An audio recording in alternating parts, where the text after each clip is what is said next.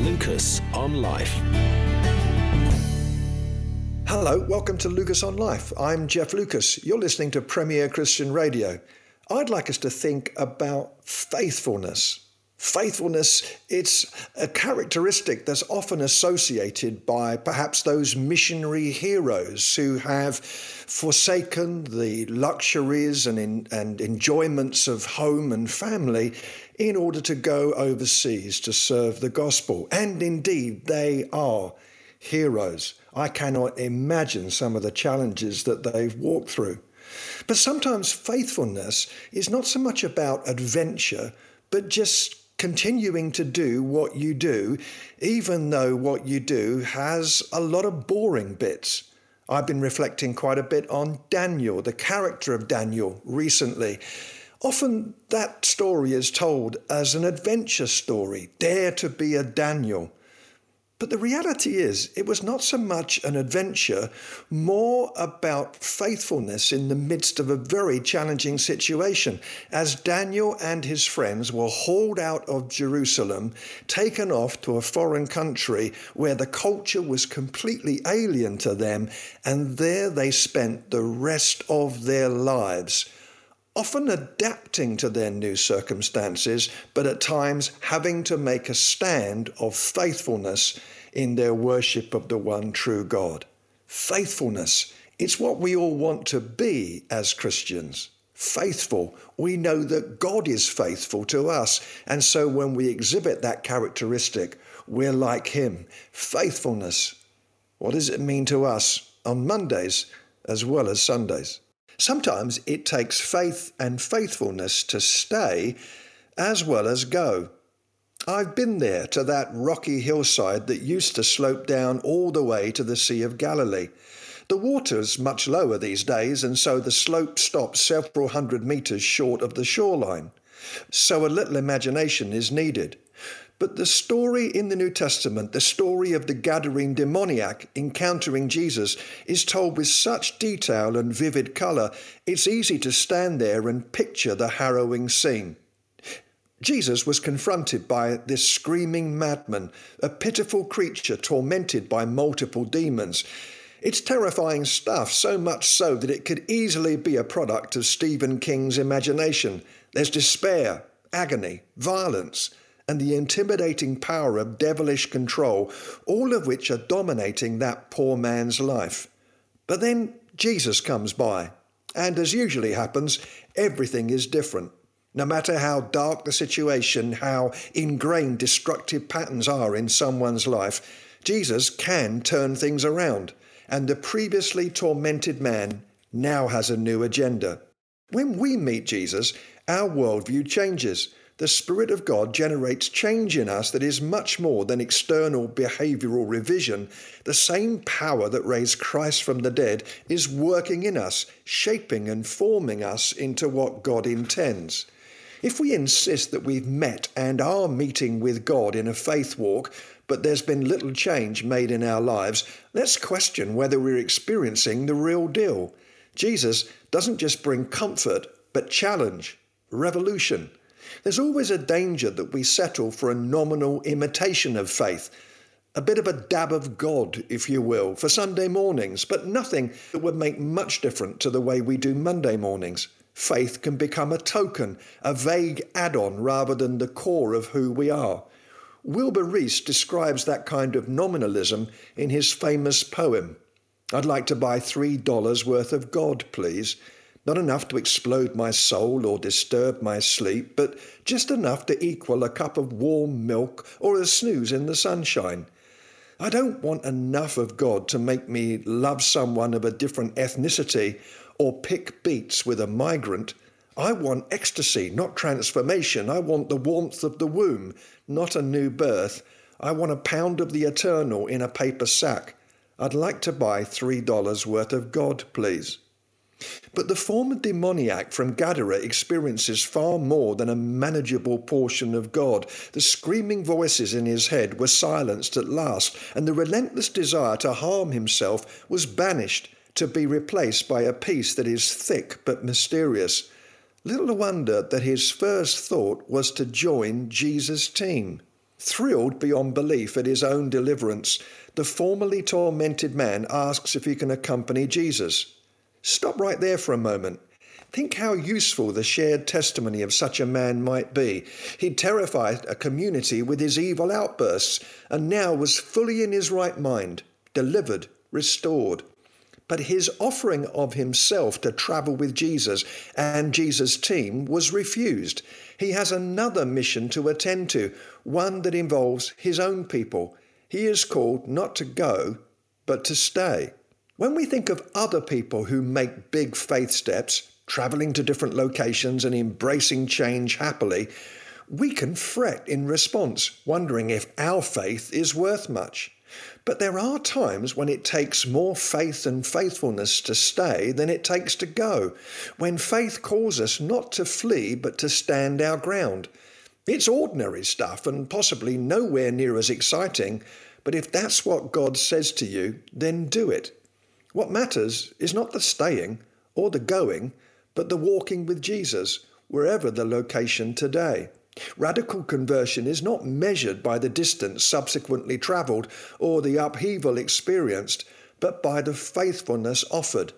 I know that there will be many Premier listeners who are serving God faithfully, often doing fairly predictable and even tedious tasks in their churches, in their communities.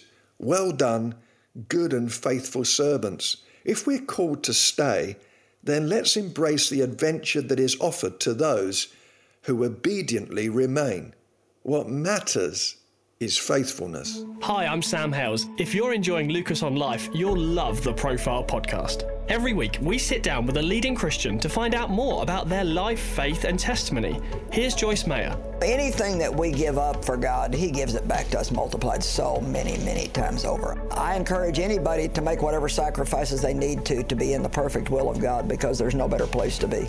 Listen to the full interview with Joyce Mayer now on the Profile podcast. Just search for The Profile wherever you get your podcasts from, or visit premierchristianradio.com/The Profile. We're thinking about what it means to faithfully follow Jesus all our days. I've talked about it extensively because the occasion was very significant for me, both in terms of commitment and embarrassment. My baptism by immersion was a disaster. Let's just say that I decided to write a song and sing a duet. And when I sing, people cry out to God in prayer that I might stop. The song, which I composed especially for the occasion, was cheesy and lengthy. If you're interested in hearing the 6-verse epic, order the album that I recorded called Songs the Lord Rejected, published by Music to Go Mad By. I'm kidding. It doesn't exist. Back at the baptism, there was the moment when I went under the water. And at that moment, I kicked my legs up, drenching some perfectly innocent members of the congregation who were unfortunate enough to be sitting on the front row. But there were two elements to the evening that linger in my memory for more positive reasons. Before going down into the tank and the tepid water, each person being baptized was given a verse from the Bible to mark the occasion. My verse was Jeremiah 33, verse 3. Call to me and I will answer you and tell you great and unsearchable things that you do not know. This was really comforting because I received a clear call to Christian leadership just a few weeks after my conversion and was totally ignorant of all things biblical. Kay and I would be church planting just 4 years later, with me as a senior minister at just 21 and her a minister's wife at 18. We were blessed with a patient and long-suffering congregation that smiled encouragingly while being told how to live by someone barely out of adolescence. But we were also sustained by the knowledge that God would be faithful and would fill in the blanks for us and teach us as we journeyed. Again, back at the baptism, there was one other aspect of the evening that stands out. As we emerged dripping, and in my case with the front row joining me in a time of dripping, we sang the chorus of Robert Lowry's famous hymn, Follow, follow, I will follow Jesus. Anywhere, everywhere, I will follow on. Follow, follow, I will follow Jesus. Anywhere he leads me, I will follow on. As a fresh-faced 17-year-old, I sang that hymn that night without reservation or too much thought. My life was simple. I was single, without responsibilities, without a mortgage, without a family to provide for. Time has passed, and the young lad with hair, a lot of it, has morphed into a 64-year-old with hair, just a little of it. The long locks, once permed, what was I thinking, have been replaced by a shrinking peninsula that used to look like Texas on the top of my head, but has now receded into something reminiscent of the Isle of Wight. But there have been other more substantial changes. The new believer that was me was handed a set of ideas, doctrines that I accepted without question. After all, what did I know? 4 decades on, I've been forced to fiercely interrogate what I believe. The foundations remain sure.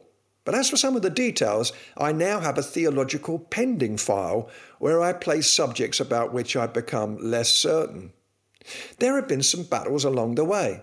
I've seen the best and worst of church. I've sat at the boardroom tables of Christian organisations and have witnessed some appalling behaviour. I know what it is to open a platform of opportunity for other ministries, only to then feel the sharp pain of them stabbing me in the back. I've watched as respected fellow leaders have stolen the money, slept with the wrong person, or got ensnared by addiction. None of this is mentioned to elicit sympathy. Rather, I just want to be honest about the trek so far. And then there's been one person that has disappointed me most. That would be me. I rather expected that I would have been better, holier, more proficient at praying, more patient. The list could go on. I rather thought I'd be a little more grown up than I am at this stage of life. But this much is sure. Jesus has been unendingly kind and faithful to me. Much of the time I don't know what he's doing, and some of the time I don't like what he's doing, but this I do know: he is good, beautiful, gracious, generous, faithful. And so I still want to follow him, and I hope it's true that I'd be willing to do that anywhere, everywhere, as the old song says. Maybe being all grown up is not just about arrival, it's about daily continuing the journey. My ministry in writing, preaching, broadcasting and church leadership comes not from one who feels mature, one who's arrived, but rather from one who is still pursuing maturity. Permit me one more song, again on the theme of following. It's a song made popular by the huge evangelistic events by the late, great Billy Graham. I have decided to follow Jesus. I've decided to follow Jesus. I've decided to follow Jesus. No turning back, no turning back. It's said that that song is based on the last words of an Indian martyr, Nokseng, a Garu man, a tribe from Meghalaya, which was then in Assam. The man converted to Christianity in the middle of the 19th century. He came from a tribe of headhunters, where the men of the community had to collect as many heads as possible. A man's strength and ability to protect his wife was assessed by the number of heads he had gathered. A group of Welsh missionaries came into the community, spreading the message of love, peace and hope of Jesus Christ, and they received a hostile reception. But one family came to Christ, a husband and wife and their 2 children. Soon many villagers began to accept Christianity, which incensed the village chief, who called a public meeting and then challenged the family that had first converted to renounce their faith in public or face execution. Moved by the Holy Spirit, the man instantly composed a song which became famous down the years. He sang, "I've decided to follow Jesus. No turning back, no turning back." The chief ordered the immediate execution of his 2 children. As both boys lay twitching on the floor, the chief asked, "Will you deny your faith now? You've lost both your children. You'll lose your wife too." But the man sang these words in reply, "Though no one joins me, still I will follow, no turning back, no turning back." Furious now, the chief ordered the wife to be arrowed down. In a moment she joined her 2 children in death. Now he asked for the last time, "I will give you one more opportunity to deny your faith and live." In the face of death, the man sang the final memorable lines, "The cross before me, the world behind me, no turning back, no turning back." He was killed like the rest of his family. But with their deaths, a miracle took place. The chief who'd ordered the killings was moved by the faith of this family. He wondered, why should this man, his wife and 2 children, die for someone who lived in a faraway land on another continent? There must be some supernatural power behind that family, and I too want that supernatural power. In a spontaneous confession of faith, he declared, "I too belong to Jesus Christ." When the crowd heard this from the mouth of their chief, the whole village accepted Christ as their Lord and Saviour. That man stood firm under gargantuan pressure. The Bible encourages us to be faithful, to stand firm on the evil day. And what an evil day that man experienced as he watched his family be wiped out and then went on to his own death. And to be honest, I find it really hard to relate to such heroic faithfulness.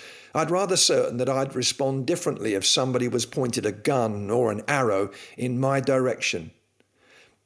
But having decided to follow Jesus all those years ago, I don't want to turn back. I'd like to stand firm. And so in recent days, I've affirmed my life choice once again. Recommitment is good and there's precedent for it. Invited by Jesus to follow, 3 years later, Peter was given the opportunity to once again affirm his love and loyalty to Christ. Peter, he'd seen the best and worst of himself, stunned by his own betrayal of Jesus, red-faced over his sword swinging that could have cost a chap one of his ears, and counted among those who fled when Jesus was arrested. Now, Peter was given the chance to reaffirm his decision to follow. And that conversation included a news flash from Jesus, as Peter learned that an ongoing choice to follow, a choice to be faithful, would lead to arrest and death. He would live the rest of his life on prophetic death row. But undeterred, thrilled by the vision, sobered by the sacrifice, he made his decision, and in the choosing, he became the world changer that was Peter. He became a world changer. Today, whatever is past, whatever is now, whatever is ahead, may this description be true of us. We love Jesus, and we will faithfully follow him all the way home. Lucas on Life.